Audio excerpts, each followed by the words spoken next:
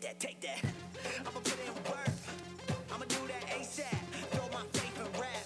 But they say don't say that, huh? What I'ma turn down for? Feel like Shaq in 9-4. Breaking glass in that backboard. I like Kobe and Toronto, huh? Driving 81.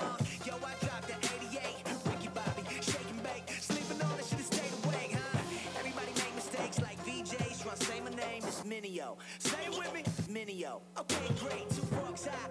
Raise stakes. Risk it all. I take the hate. This the winning team. Get the Gatorade. My God. All right. Go ahead and make yourselves comfortable. It's good to see you this morning. If I haven't met you yet, I look forward to it. Love to meet you after the service. My name is Luke. I'm one of the pastors of Legacy. I'm the teaching pastor. I'm excited to and honored to get to speak to you today. So if you have a Bible, the passage that's going to do quite a bit of work for us, I feel like today is going to be in Acts. So turn to Acts 17, and we will get there here in just a minute or two. We're going to do something a little bit different today. You know, I've said this for about a year now, but I've always felt that 1969 and 1970 have been very pivotal years in our country's history, but I've also felt that 2016 and 2017 are kind of the new 1969 and 1970. I think we're in the middle of something very similar to what we saw in the late 60s and the early 70s. 1969 in particular, right? Some of you are history buffs. You know that that was a year that was kind of pregnant with all kinds of very real things. It felt like every month there was something new happening, something very important happening. That is the year that Apollo 11 landed on the moon, and Neil Armstrong took one small step for mankind, or for man, but a large step for mankind. That happened that year. Vietnam was starting to draft some of our youngest and our brightest. That happened. Woodstock happened that year, right? Lots going on. Nixon elected. That was also the year, 1969, where 2 members of the Black Panthers were shot in the middle of the night by 14 police officers with the Chicago Police Department, and is still what is considered today to be one of the more, I guess, controversial police raids in police history, at least in our country. It was also the same year that black students protested at Cornell and other universities in the Deep South, particularly North Carolina, over the admission of black faculty and the admission of black studies, which is something that wasn't even happening back in the time. And probably most importantly, on the greater scene is in Memphis, James Earl Ray pleads guilty to the assassination of Martin Luther King. A lot happened in 1969. You know, one thing that happened that kind of slipped under the radar, that I think is probably very formative for where we are today, the beginning of Sesame Street, right? Sesame Street started in 1969. Is a pretty big deal because for the very, very first time, we were able to see what an integrated urban block looked like on TV, right? I mean, do you remember Gordon? Raise your hand if you remember Gordon. Gordon taught me how to count, straight up. I'm not going to lie. I'm not against our school system, but Sesame Street taught me how to count. Remember Maria, the Puerto Rican? She wasn't white either, right? It's the first time we saw an integrated urban city center where there was no chaos and no racism. It's a pretty big deal. It's the first time. They did something crazy in showing that there could be people who are not white be on a playing field that was very level. And this was a lot for people to handle at the time. I mean, I was too little to understand that not only were people walking on the moon, but there was a giant leap when it came to racial reconciliation. You see, the Mississippi Commission for Educational TV that very same year banned Sesame Street because it didn't feel like the people of Mississippi were ready to see that type of integration. You see, the producers of the show, the main 2 producers, when you look into the history of Sesame Street, they had the main goal as to show kids what integration really could look like. Not as what we see today, but what it could look like, what it should look like, and definitely what they hoped it would look like. So they built it. They wanted kids to see that integration was normal and beautiful, not something odd or weird, but something that was very gorgeous, something that was very helpful. And I think this is awesome that they did that. I really think the church should have done it first, though. I think the church should have beat them to it, but in 1969, the church was largely silent. I hope we're not making the same mistake today. 2016, 2017. I kind of fear sometimes that we are. So what I'd like to do is detour from our work in Abraham. If you've not been coming, we've taken the summer to look at the life of Abraham, mostly through about 10 select chapters in Genesis, and we've only got one left, to be honest with you. We're about to tie a bow on that whole series, but our national discussion on reconciliation is really at a fever pitch, and I just don't know that it's wise to do business as usual right now, especially in a season where some of the more heavy and weighty voices in our culture, they're being kind of vague or they're being very silent, and I just don't want to be. I don't want to be. So this topic of racial reconciliation, it's going to come and it's going to go for most of Knoxville depending on the news cycle. Right? And that's just kind of how it happens. I mean, Charlotte happens to be our current doorway into this thing that we call racial reconciliation. It's how we're seeing it now, but before then, it was kind of quiet, unless it was Charleston or Dallas or Ferguson or Sanford, Florida, where I think a lot of it probably started. But it is a topic that even though it will go away for a predominantly white church, it will not go away for the 24.9% of Knoxville that is not white. I don't think it goes away there. I think it's an issue that sticks. I also think this happens to be a topic that is very difficult for a predominantly white church to get their arms around. Because I don't know if I'm alone, but sometimes it can be difficult even speaking on this level, using complete sentences and words, because you're fearful, maybe, that you're going to offend somebody in the room on accident. Like, I don't even really know what to say, Luke. I don't even know what words to put together, how to form thoughts. Maybe I could talk to someone that looks like me, sounds like me, grew up where I grew up, but I can't talk to someone that doesn't look like me about this because I just know I'm going to offend them. And so we just end up being silent. Add to the confusion of what I'm talking about, add to the confusion the fact that there's a lot of new players on the chessboard now that weren't there in the 60s. You have the alt-right, the alt-left, Antifa. You have this interesting thing where now even with the new activist groups, you have infighting and now new splinters off of that. Can't even keep up. I can't even keep up. It's moving at a blinding speed. I was reading an article the other day over this rift that is beginning to repair between the NAACP and the Black Lives Matter movement, because I think when Black Lives Matter came about, some of their message was being lost even on the NAACP, and of course the NAACP kind of looked like they were yesterday's movement to Black Lives Matter, and it's only now that they're starting to kind of try to knit the fabric of those two organizations together. I thought that was interesting to me. It's just something I just didn't know anything about. Again, I just don't think today's a good day to be vague or a good day to be silent, and I really don't think today's a good day to presume that everyone has a good, functional, working theology on racism. To just presume that we have a good working theology on skin color and diversity and equality. And a good working theology on this is important for the church, but can I just be honest? It's imperative for this church. We are in the South. It is imperative for the Southern church. So today I hope to speak plainly. And if you feel the need to ask a question or give a comment, if you think that I'm pulling punches or throwing punches in the wrong direction, we'll have a number up on the screen. You could text this with your questions. You could also email us at info@legacyknoxville.com, because we would like to help you as a church. I'd like to turn it into a discussion or a dialogue wherever we need to. But what I'd like to do today is just define what is a win for our church, and what I think a win should be for any church in the South, by the way, not just Legacy. But what is a win? What does a score look like? Where do we get that from the Bible, and what does that mean for us individually?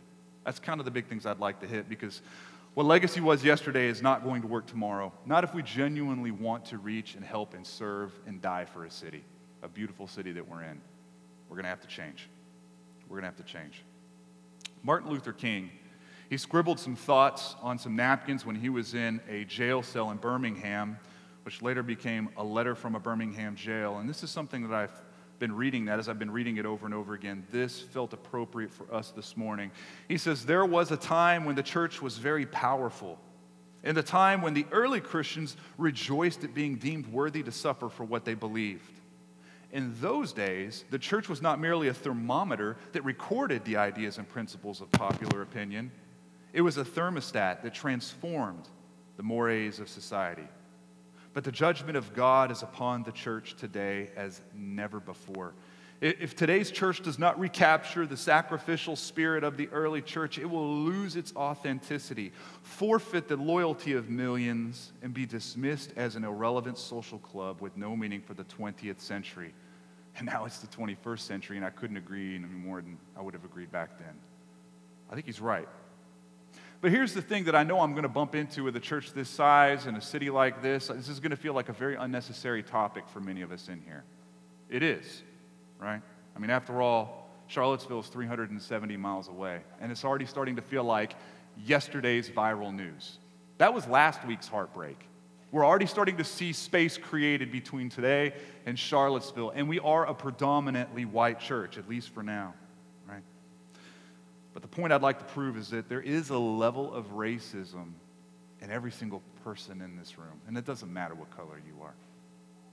That, I can already hear you bowing up. I can already sense it from your inner person. No, but hear me. If I was to, say, take racism out and put deceit in, and say something like there's deceit in the heart of every person in this church, we would probably say, yeah, I get that. I mean, I might not lie to people, but I do put on maybe a facade to act like I'm not something or act like I am something. So yeah, I'd say that everybody's got deceit in this room. Or if I were to say lust, yeah, sure, Luke, I'm with you. Probably everybody is lusting over power or money or skin, lusting over something. What if I said pride or anxiety? I think these are things that we would all say, yeah, everybody in the room's probably got at least a sliver or a boulder in their life where they're really struggling with that. But as soon as a pastor says racism, not me, not it, because my parents didn't raise me up to be a racist. I hear you. My parents didn't raise me up to be a racist either, but they didn't raise me up to be an activist either. Nor did they raise me up to have a good gospel confrontation for this thing that we call racism. I did not have a good working, functional theology on what we're talking about. Not at all. You know, not hating another ethnicity is not the same thing as loving them. The statement of, I don't have a problem with you, is not the same thing as saying, I will fight for you and prefer you. I will out-honor you. I will lay my life down to build harmony between you and me. Those are two very different things to be said. In fact, I think that racism probably and typically runs a little bit more covertly than what we see on the news. What we see on the news is an overt form of racism. We see tiki torches and pepper spray and salutes. We see all these things, but covertly. Covertly, I think it runs in a lot of us. We might take a deep breath because we watch the news, but we don't own a rebel flag, so it's not us. But could you too have a racism lurking deep inside of you? Because covert racism looks a little bit different. Covert racism looks a little bit like, hey, there's been integration codified in our law books today, so I don't know what the big deal is. I mean, people who are not white, they have every legal opportunity and every opportunity in society that whites do. It's the big deal. It's been a level playing ground for a long time. Covert racism is thinking that white privilege is a myth and that everyone is on an equal footing. Covert racism is being convinced that America is the elite and superior ethnicity and everything else is not. To believe that to be American is normal and everything else is just an ethnic disturbance, right? Without even considering the fact that to be an American is ethnic. America is an ethnicity. So when you hook a left whenever you leave this parking lot and you go down the street and you see the barbecue place and the burger place, that is ethnic food because we're an ethnicity like anyone else. But we don't even think on that level, do we? It's us and then everybody else. Watch it. Watch it. It's subtle how it comes in. Covert racism is forgetting that anchor babies and refugees are people before they are issues. Because if we could keep those things issues, then they can be managed. They can be dealt with, and we could be critical with them. But as soon as that issue becomes a person with eyes and a heart and parents and a dream, then we're responsible. We're responsible for that. Sure, immigration, it's a national topic, but it's made up of immigrants too. Made up of people. And all of them have this image of God that's been stamped on them. So, what is a win when it comes to leading in diversity and racial reconciliation in Knoxville? What does it look like? Where are the goalposts? And I hope to lead us as a church to be a little bit more formative of a voice in this, a little bit more of an influential force in the city. And I regret that I have not covered as much ground as a pastor this year than I have in previous years. I haven't. I was much more influential in this little department of city reaching in the past than I have been in the more recent past. So I've had to repent and I've had to return, and my greatest shame is it's taken another city to blow up for me to really look at that with fresh eyes. Right? Now, Charlottesville, it will leave the news cycle, but racism, covert racism, it will not drop out of Knoxville as fast as that drops out of our news cycle. Therefore, this cannot be a sermon that just we pluck out of the archive and dust off every now and again whenever the need is dire, like a giving sermon or a money sermon. All right, here it is, folks. The money sermon, because we're on tough times, so I'm going to guilt you into giving more. It can't be like that. This has to be more of a running dialogue that becomes a formative part of our culture. So I'd like to spend a minute in a couple major passages because I'd like to convince you today through the Bible that humanity will find racial harmony. It will find racial harmony when we find ourselves anchored in three things: Adam, Jesus, and community. Okay? Adam, our father, our original parent. Jesus, our hero who undid what Adam did, and then authentic community. Authentic community. Okay? And what the world calls a win, I'm going to say is not going far enough. And in fact, I would say where a lot of churches would even high-five each other because of what they call a win, I'm still looking downfield from that. Okay, so let's look at Acts 17. I'll describe what I'm talking about. Acts 17 is going to be the passage that helps us. And I'm going to go to verse 24. And if you don't have a device and if you don't have a Bible, it'll be up on the screen. And this is Paul speaking to an elite class of a race that thought themselves to be elite.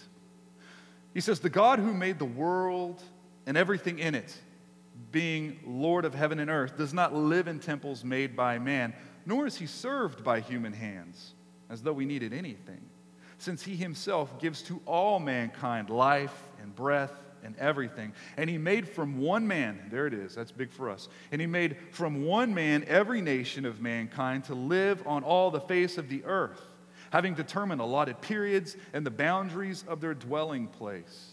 So Paul is speaking to, I would say, a covertly, maybe even an overtly racist people, right? Basically, everyone else that would show up was an ethnic disturbance. Everyone else was a barbarian.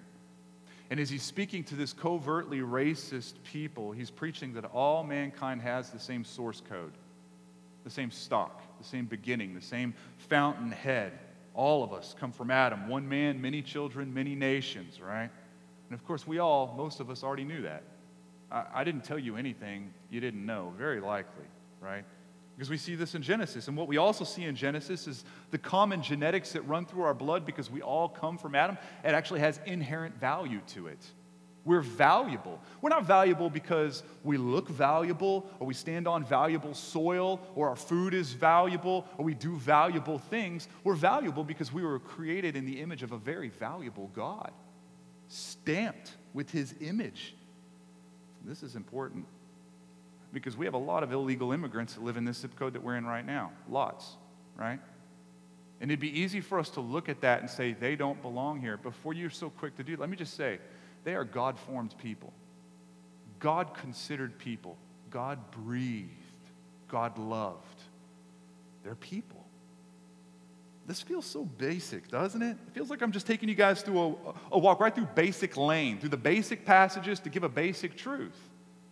It feels like nothing I've said so far would be revelatory, maybe even easy for you to check out at this point. Yet, Ninevites were ugly people to Jonah. And Peter had a hard time sitting down and eating with certain people groups just because of who they were. Turns out, this is not enough for a lot of people. And when we lose this singular piece of doctrinal truth, then value is not based on who God is and how we look in God. Value becomes based on two things primarily, and that is genetics and geography, biology and geography. What makes you look different, what makes you talk different, and the nation that you come from, right? And if you don't have God saying this is what value looks like, then it's going to be very easy for us to say you don't look like me, I value me, you are devalued, you must go. Or my nation's better than yours. We have a superior race, and you're not of it, so you're out. These are subtle forms of racism. I mean, did you catch on the news at Charlottesville the Nazis marching and saying over and over and over again, blood and soil, blood and soil, blood and soil. That's a chant that goes back to Nazi Germany, by the way. What are they saying? They're basically spelling out what we find valuable is based on our genetics and where we come from. Because that's all we have left if we don't have the Lord. Now, I know as you're hearing that, you're thinking, but I'm nowhere near that. I don't have a tiki torch, right? I don't have flags hanging up. I would never say blood and soil over and over again, but could you think covertly for a moment? Have you ever thought to yourself or said to yourself or had somebody say to you, I don't hate those people as long as they stay over there?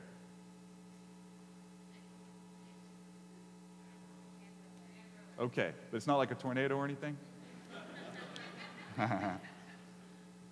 Okay. An Amber Alert. Someone yell out who it is. Someone read it. Who's missing? Huh? But it is an Amber Alert? All right, let's pray for a minute. Father, we thank you, God, that you're in charge of all things, Father, and your eyes are looking across all of humanity and the earth, and we just pray for this child who's been abducted. We pray, Father, that you would bring to quick safety, Lord, that you would find some way to rescue this child. You'd find some way, Lord, to bring it to a peaceable end. And God, that you would be glorified in all of it, but that this child would be saved. This child would be rescued and brought back home safely. Lord, we love you. We know that you do these things. We know that you enjoy these things. It's in your name we pray. Amen. Amen. You know, this is an important plank in our doctrine against racism, being anchored in Adam. But I need to say, it is not really the score, the win. It's a step. But it can't be where we stop as a church, right? You've seen on the news a ton of journalists, a ton of news anchors. They all kind of lean into and nuance this idea that we're all created equal. We should be nicer to each other because we're all created equal. But listen, they're not borrowing that from Genesis. They're not picking, you're not seeing any of them pull the Bible out of their bag and open it up right there on CNN. That's not what they're doing. They're actually appealing to the Declaration of Independence. That's why you're hearing it in that kind of language. This is what it says in the Declaration. We'll put it up on the screen if we can. It says, we hold these truths to be self-evident, that all men are created equal. There you have it right there. That they are endowed by their Creator with certain unalienable rights, that among these are life, liberty, and the pursuit of happiness. And you see the pundits say, see, there it is. It says it in the Declaration. Our forefathers wrote that, which means it is truth. There it is. There it says it. You need to care. You need to believe it. Why? Because it's in the Declaration of Independence. So you got to care about that. But that's where they have to stop. They don't go any further. It stops there. And do you care? You see, the Declaration of Independence is not a strong enough document to turn a racist into a not racist. I don't think a lot of the racists care that that's in the Declaration of Independence. It's just not that powerful of a document. It just can't convert. The only thing that can convert a racist is Jesus. And being rooted in Jesus is one step further than just being rooted in Adam. Let's look in Galatians 3. If you're quick, you can turn to it, and it would be helpful. If you're not so quick, then just relax. I'll read it to you, and we'll put it up on the screen. Galatians 3, there's a very important passage in here. In verse 26 of chapter 3, Paul is telling another church, for in Christ Jesus you are all sons of God through faith. For as many of you as were baptized into Christ have put on Christ. There is neither Jew nor Greek, there is neither slave nor free, there is no male and female, for you are all alone, or you're all one in Christ Jesus. Okay? If you were to flip one page over, maybe 2 pages over to your right, you'll find Ephesians 2. I'm just going to drop in and drop out of that. Ephesians 2, verse 17. And he came and preached peace to you who were far off, and peace to those who were near. For through him we have both access in one Spirit to the Father.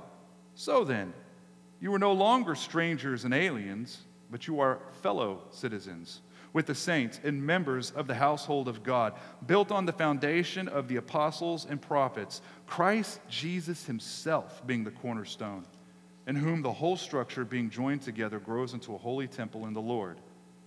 In him you also are being built together into a dwelling place for God by the Spirit. This is what we're hearing Paul say in two different moments, basically to two different churches. He's saying that all categories that you entered into the cross moment with are now subservient to your new category, your new identity, which is Christian first.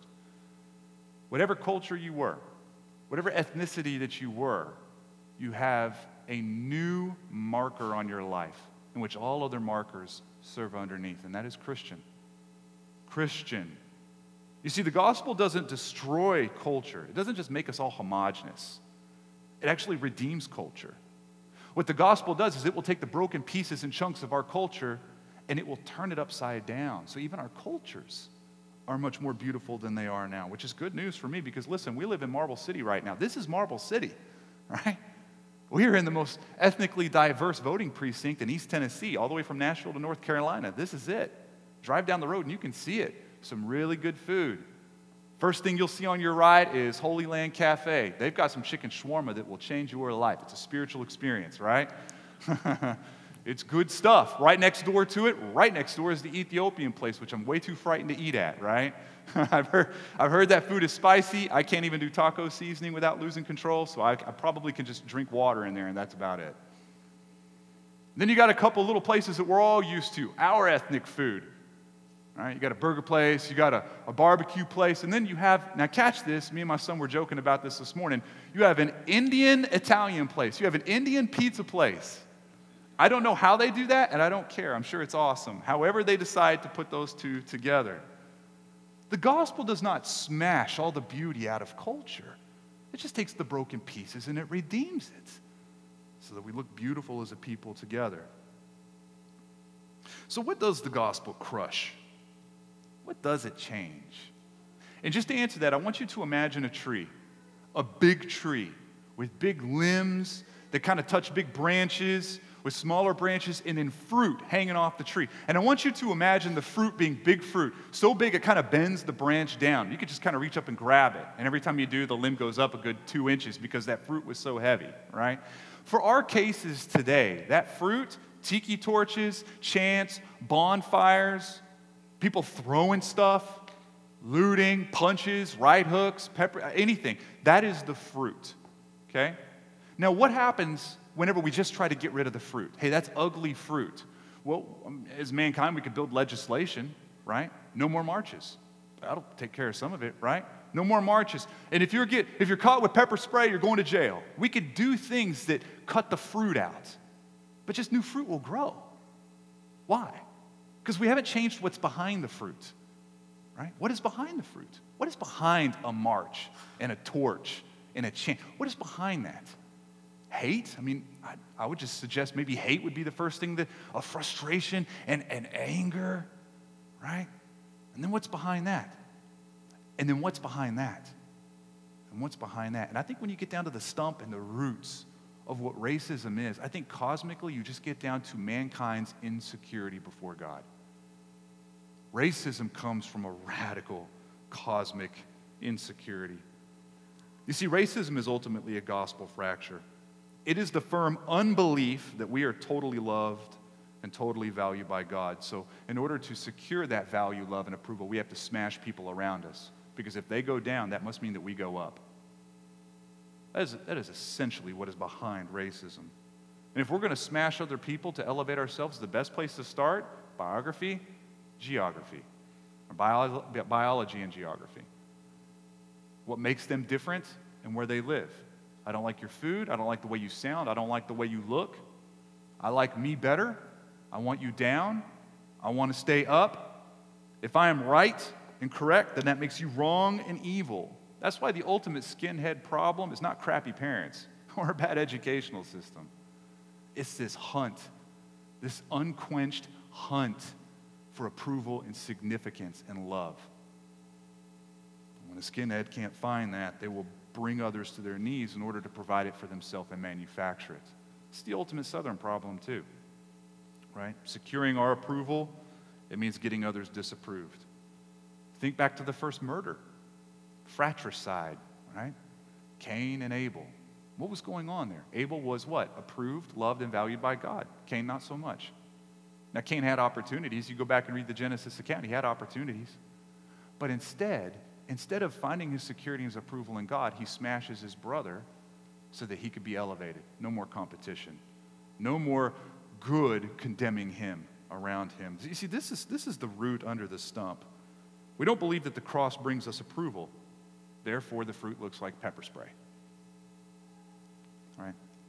But Jesus is the living, dying, and living again God-man hero that proves by his triumph over sin and over death and over destruction that you are valuable, that his kids are valuable. And you need not smash others because Jesus was smashed on the cross to provide that value for us. Not just anchored in Adam anymore, but anchored in Christ, a new Adam. But how do we measure something like that?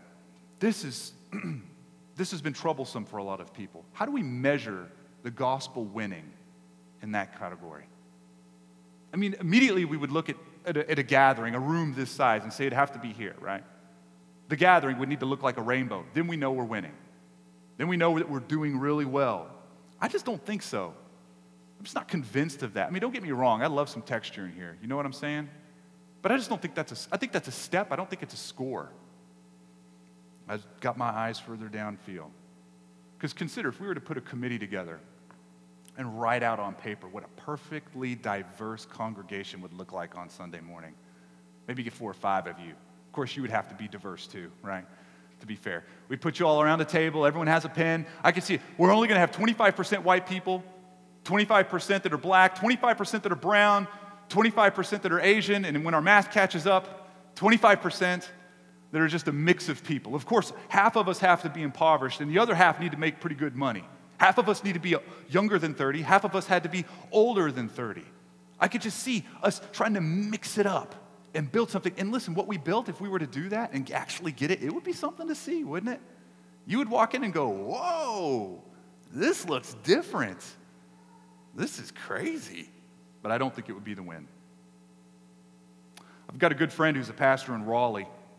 His name is Jerome Gay, and he has written and done a lot of speaking and leadership development in this area, especially for pastors.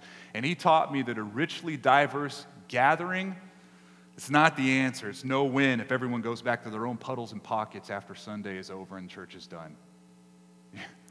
I mean, think about it. We integrate and we desegregate in order to do this, but then if we just segregate all over again whenever this is done, how is that a win? I mean, how on earth is that a win, right? All that we've done is just show the world that we could worship together, but definitely not do life together. I'm just a bit bored with that. You should be bored with that. Diversity in this room can't be a win if diversity ends in this room. It's very simple, right? In fact, I think this would be what I would call a pseudo-diversity.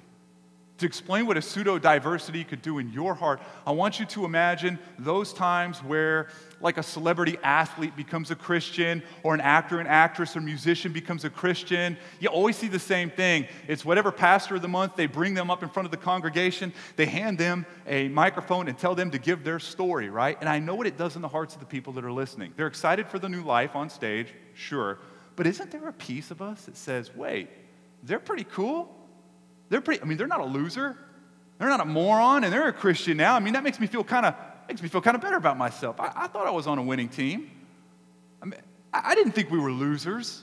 I could relax a little bit now, feeling a little bit better about myself.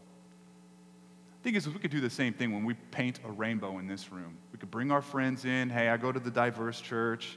It's really cool. It could be equally tempting to say, see, I'm a part of the solution. I'm not a part of the problem. I knew I wasn't a racist. I can relax. All right? What if our goalposts were moved, though? From not just a colorful, ethnically beautiful display in this room, but a colorful, beautiful display out of this room.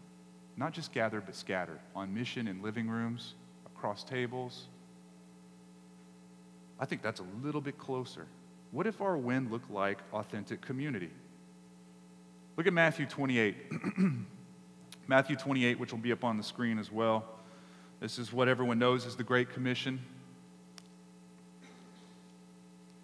And Jesus came and said to them, "All authority in heaven and on earth has been given to me. Go therefore and make disciples of all nations, baptizing them in the name." Okay, just before we go any further, all nations, disciples of all nations. That's ethne in the Greek. It's ethnicity, all different people groups, right? In the name of the Father and the Son and of the Holy Spirit. We see something very beautiful in the Great Commission as it's displayed before us. But what it shows us is that the church is made up of different tribes and tongues and people groups and sides of town and languages. And this collection that is built by Jesus' blood is an eclectic collection. We see a dinner table with our king hero at the head, and we are all family members sitting at the same table. Not just gathering together, not just standing shoulder to shoulder, but eating, communing, enjoying each other. Once we were made up of various categories, and now we have a common family line. See, Romans 12, verse 10 says this. Paul says to the church, "Love one another with brotherly affection." I always think dining room table when I hear words like that. Close proximity. Love one another with brotherly affection. Outdo one another in showing honor. A racist cannot do this. This is impossible for the racist, to outdo someone that does not look like them. You see, that's why I love communion so much. Communion, which we'll take as soon as I'm done preaching.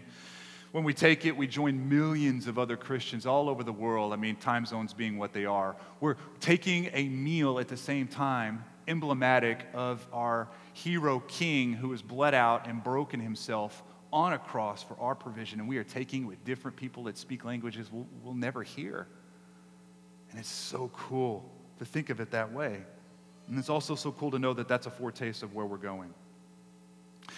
You see, there is this story, and we're not going to turn there. There's this story of Peter being up on a housetop and having a dream. And God is showing him this vision, really, more than a dream. He's showing him this vision where he is being challenged to take part in something he felt to be unclean. So he says, "I can't do this, Lord. I can't eat those animals. They're unclean." And the Lord says, "Well, God has made clean. Don't call common. I've made this. It's clean. Don't call it common." And it sounds a little sideways. I mean, when you just read it, if the story were to stop there, you'd think, well, okay, I guess God's changing dietary laws. I don't really know what he's after right now. I guess that makes sense. But what God is doing, he's preparing Peter's heart for a time where he will be in a living room where people are not like him.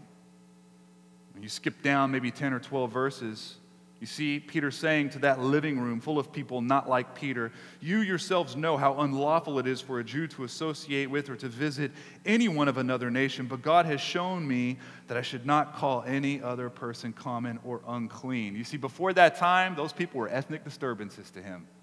He was the normal, they were the aberration. His group was better, that group was deficient, and there was racism, overtly and covertly. So then Peter opens his mouth and says, "I understand. Now I get it. God shows no partiality. But in every nation, anyone who fears him and does what is right is acceptable to him." And then Peter goes on to preach the gospel. They all get radically saved. The Holy Spirit falls on the place. There's baptisms. Very cool story. One of my favorite parts of that story, it's in a living room, not in a church sanctuary. It's in a living room. This cool thing happens. Close quarters, a little too close for comfort. So the win for us is not bringing ethnicities together in here. That's a step. It's actually seeing diversity in homes. It's actually seeing diversity on mission, downtown, at the game, watching our kids play at the same playground together, marrying each other, having our kids marry each other, and that not be some unique thing anymore, some interesting thing that happens. Not just having white parents foster or adopt kids that are not white, but actually having people that are not white, the 24.9% adopting and fostering those who are white. Having DNA moments where we're sharing our life and we're accountable to someone that just doesn't look like us, might not understand everything we're going through. That's a little closer to the win. But this means building in each other and investing in each other and outdoing each other in honor. It's pretty much what that means. You know, one of the biggest points of sadness for me is that with all the great coaching I've had as a pastor and all of the pastoring I've had from other pastors, they've all been white. Unless I dial up a black preacher on a podcast that doesn't even know who I am, right? I could feel it. I could feel a deficiency in how I see the Bible, how I see the city, how I see people. I have to resource that 24.9 because I need to be built up and deployed by people that don't look like me, and I have a feeling you're just like that.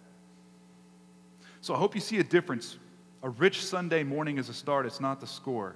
And listen, we've had people leave Legacy Church over the last few years because our Sunday morning wasn't rich enough in skin color, also known as we are not black enough. Heard that a lot of times. And whenever I hear that as a pastor, I go through turmoil inside because I'm thinking, man, that's an indictment. I mean, is it an indictment? I'm not so sure. Is that fair to put on us? I mean, we're a young church. Is that right that they would say that? Maybe they're copping out. Maybe they're leaving for other reasons and they're just going to throw the race card out there to make it easy and feel good. Maybe they're right. Are we doing a good enough job building a hospitable environment where just not only whites, but those who are not white enjoy their time here, can be relaxed here? I go through all of this turmoil. But one question I do ask is, how many people have you had over to your house that don't look like you while you're leaving? While you're leaving, how many people have you had sit across your dining room where your kids watch you have awkward conversations with people that don't look like you? Because it's not my job to pump this room full of people that don't look like you to make you feel better about yourself through some pseudo-diversity. Not my job. Matthew 28 is just as much your passage as it is mine. You are called to make disciples of all ethnos. You are called to make disciples. You are called to have living room moments. The Win is a housekeeper living in Lincoln Park, discipling a homeschool mom in Bearden. Who makes more money? A Win is a CEO that lives on Gay Street being discipled and receiving pastoral insight from someone that lives right off of MLK and probably might not even have a job. That's a win. A win is our kids seeing interracial marriage as the norm, something that's just totally normal. A win is us as a church training and deploying non-white leaders who will in fact help us build in a city, help the city, and turn around and help us, train us, and deploy us as a predominantly white church. That's the win. And can I just be honest for a moment? A big win of mine, a big hope of mine, is that some way down the road, whether it's 5, 10, 15, 20 years, I don't know, but that my replacement on this stage is not white. That's what I pray for. Like a dad praying for their kid's future spouse, I pray for this church's future pastor. It's a responsible thing to do, and you parents, you understand that. If you're not parents yet, you will understand that. Praying for what's not in front of you and what might feel like forever away, but you know is coming. I pray that the next lead pastor of this church can carry this church so much further than I ever could. But I'll tell you what I hope inside. I hope that they're not white. I don't know who they are. Maybe they're a 7-year-old black boy that is in the Haslam Boys and Girls Club. Maybe they have brown skin and can come from anywhere and they don't even live here yet. Maybe they become a Christian on the campus. I don't know. Maybe Campus Outreach finds them, disciples them, nurtures them. Maybe they come on staff after that and they work on the campus. Maybe I make enough money because this church is going where I could hire them away from Campus Outreach and make them an associate pastor at Legacy Church. Maybe I could mentor and pour my life into them, and then maybe I could just get out of the way and just love and serve. That's what I hope for. Do you see, this is spiritual warfare we're talking about, isn't it? I mean, this is just different. You realize if we build something like this, people will leave. People won't come. It's just so much work. This is not just mission, it's spiritual warfare. Every time you share a meal with somebody that doesn't look like you, you're telling the enemy your head is being squashed because of what Jesus has done, and look what I get to do because of what Jesus has done. Those are the statements we're making. We're declaring war. I'll tell you what, go ahead and stand with me. I need to finish. I've gone way too long. Go ahead and stand with me, but I do want to challenge you before we just go into music and go into communion, and because we have some guests here, I'd like to just say communion is something that we reserve for the church of God. Whether you're a partner here or not, we invite you to take it. But if you're not a Christian and you're just a skeptic, or you're searching, or you're just kind of traveling through here, communion is something that we reserve for the church. We just invite you to take Jesus instead, right? But I just want to speak to all of the racists in the room. Everyone that has racism in their heart, okay? Not hating is not the same thing as loving. And not being a skinhead is just a bar way too low. Ask your heart the questions. Whenever you hear of a shooting, a police shooting, do you already form a judgment in your heart whenever you hear about what the races are? You'll know, because if you swap the races, it might change how you feel. How do you navigate that? Do you see other ethnicities and skin colors having it not so bad and needing to just appreciate what they have? You might be covertly racist. When your kids talk about bringing home the boyfriend and their girlfriend, right? Do you secretly pray and hope that they're the right color? These are litmus tests that we have to think about. And have you tried and failed and tried and failed and tried and failed and tried and failed to develop deep friendships with people that do not look like you? Could you be grooming a covert racism without even knowing it? Without even dealing with it? So we're about to move to worship and move to the table where wine and bread celebrate a better Adam coming to free us from what the first Adam doomed us to. And I'm going to ask you to consider doing two things. One is repent and seek the Holy Spirit for change in your heart, because that's the only way it's going to happen. Seek the Holy Spirit to change your heart. The second thing, help me build a better church. Help me. Help me build a church that is helpful to the city. Building living rooms that are beautiful, and to hold me accountable to deploy a leadership that is beautiful. Let me pray for you. Father, I thank you for this time. I thank you for your very, very sweet words to us. Not that you make us different just because you give us an extra label, but you tie us to you and you give us a new bloodline. A bloodline I share with people that I don't even understand what they're saying, and I can't eat their food, and people that all over the world, I share a bloodline with them. And Father, give us a conviction as a church not to just gather together and then pat ourselves on the back, but to drive even this moment into other moments where we are life on life, that we could actually show this city something that's not boring, something that's actually worth looking at, and something that is more revealing of the beauty of your gospel. Yes, we want this room to be diverse. Yes, that is a first step, Lord, and we do pray for that.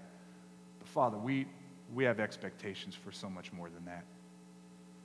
And only your Spirit can do something, can provoke something like this. Only you can give revivals. Only you can change hearts. Only you move those kinds of boulders. So we just pray that you do that. But Lord, I know what I'm asking, and I know that means you defeating the racist in me and the racist in all of us as we sit here. We each have it to different degrees. Lord, that we would ask ourselves hard questions, and we would come to grips with who we are, that we would repent, change, and Father, that we need your Holy Spirit to change us from the inside out, or it won't happen. You're so good to us. You truly are the hero of a much better story than one that we could create. Father, thank you so much for being a second Adam to come and undo what was done. Thank you so much that as you call us to repentance, it's a kindness to us. You're kindly drawing us to yourself. So Lord, as we sing and as we take the elements, we do so to celebrate you and your kindness to us. And it's in your name we pray. Amen.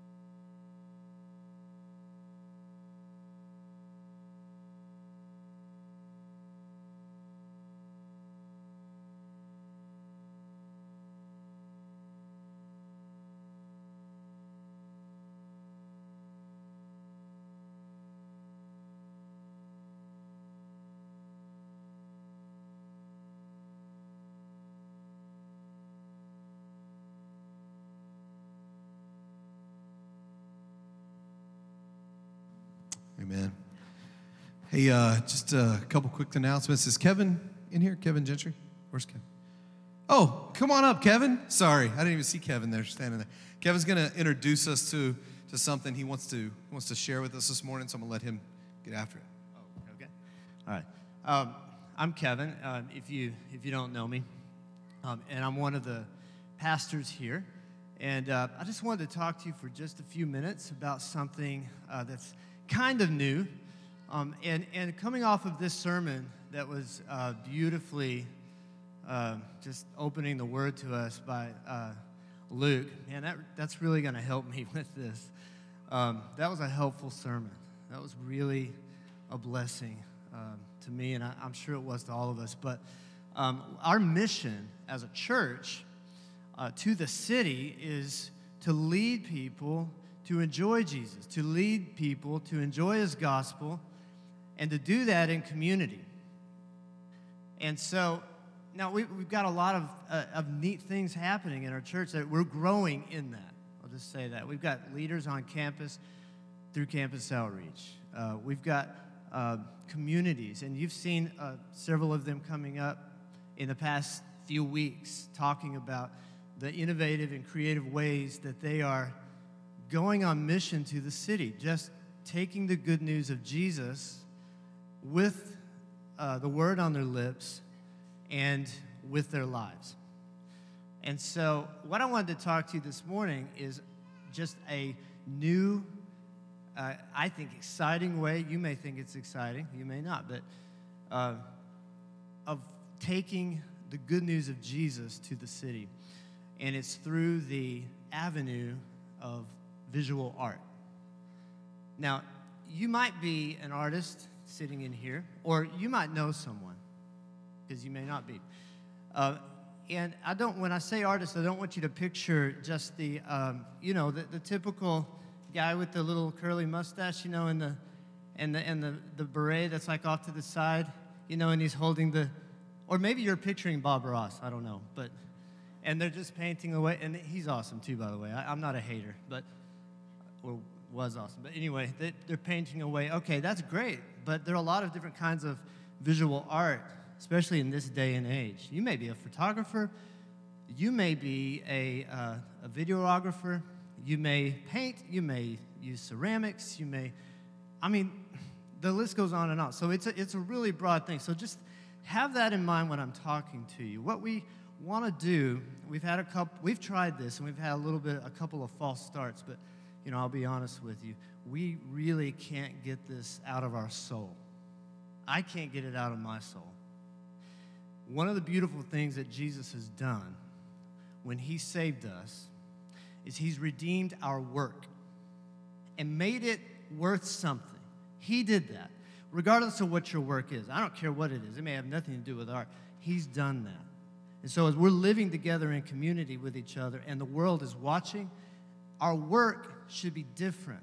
It should be it's motivated differently, and it looks different. It has a different purpose. And that's no less true for the artist, which is work, than any other kind of work. So if you are that person, you're out there and you're an artist, and maybe you think it doesn't matter in light of the gospel of Jesus Christ. Or maybe you do think it matters, but you don't know how to connect with community and do it with other people. Then I'm inviting you.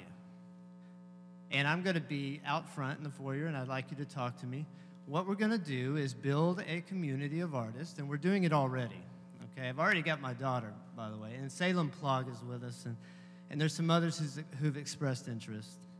But what we want to do is build a community of artists who work with the understanding that you become better at your work when you do it together than when you do it alone. You just do. And when we serve the city together, they get a clearer picture of God's family, being God's family through the avenue of work, and in this case, art, than they do when you're alone. They just do. Luke did a beautiful job of showing that to us from the Word of God this morning. And so I think this is exciting. This may be exciting to you. If it is, I want you to talk to me, and I can give you a lot more details. I can give you more information about that. So thank you for listening. I just wanted to share that with you. Appreciate it, Kevin. So talk to Kevin. You're going to be in the foyer, correct, Kevin? Okay, he'll be out there. If you guys are interested in the next connection point for Legacy Church, that's our comm groups, Communities on Mission. Luke just did, as Kevin said, a beautiful job of explaining how we do community and life here at Legacy. So if you'd like some more information on that, Nick and Emily are going to be at the map in the foyer, the big gray map that has all of our comm groups on it. They'd love to meet you, answer any questions you might have about your next connection. If it is your first, second, or third time, maybe visiting, if you could fill out a connection card and we're going to get in contact with you. I know that I've got 4 numbers I need to dial this week, so if you're one of those numbers, I apologize for not getting back to you quickly. So I will be calling you this week, and if you haven't filled one of those out, I'd love for you to fill one of those out, and I'd love to meet you and talk to you. The next thing, real quick, something we're going to do as a church this year is we are partnering with a local nonprofit called Feeding the Orphans. Does anybody in here know about Feeding the Orphans? Heard of Feeding the Orphans? Okay, yeah. So we are going to partner with those guys in the sense of they do a campaign every year called Feeding the Frog. Has anybody heard of Forget the Frog, not Feeding the Frog? Forget the Frog. Has anybody heard about this? Okay, this is Roger's actually wearing a t-shirt. I just noticed that, man. Forget the Frog right there. So this campaign is an Easter campaign, and I'll just give you a brief overview what it is. We've shared the information on our Facebook page. You can go watch a video about these guys, what they do. And one of their arms is they do this t-shirt fundraiser where it's kind of cool. They're partnered with a t-shirt manufacturer in Haiti that these guys are orphans that have aged out of the system, and their job is to make these t-shirts. And then we turn around, Feeding the Orphans turns around and sells those t-shirts, and the proceeds go to Feeding Orphans in Africa. And so the idea is, instead of going out and spending your cash on some cool dresses and new kicks and things like that, is to buy one of these t-shirts and rock that on Easter. So that's what we're going to be doing this year, hopefully as a church. I know my family's ordered ours. A couple other families. Roger's actually wearing one right now, so he's already ordered his. So there's a few of us that have already done this. So you can go on our website, watch the video. Go on our Facebook page, watch the video. It'll show you how to buy those things, get those here. Easter is April 16th, I believe. Is that correct? Okay, so I know there's a deadline on order, so go ahead and get that place. Goes to a great cause, and we'd love to support this local ministry. You can check them out, Feeding the Orphans. They are right here locally in Knoxville. So go watch that video. Let's pray, and we will get out of here. God, thank you for today. God, thank you for your word, the gifts that you've given Luke to communicate that word clearly, God, to us this morning, working through him and his words. God, we are thankful for that. God, we are thankful for people you've placed around us, kneecap to kneecap, in close proximity. God, I ask that you would be with those relationships this week as we go about our lives throughout the week, meeting with people, having tough conversations, God, getting in each other's lives. We are thankful for the opportunity and the ability to do that. God, I pray for each and every person in here today that they would know you, God, on a different level after leaving here today. That this text would make them see you, your Son, your Spirit, God, in such a more clear understanding, God, than they've known before. So, God, I ask for your Spirit to come and empower us, God, as we go out on mission this week, as we do life in community groups, as we do life in DNA groups, God, as we do life in our normal everyday rhythms. I just pray, God, that you would be with us. God, just come, rescue us, be with us. It's in your name that we pray. Amen. You guys have a great week.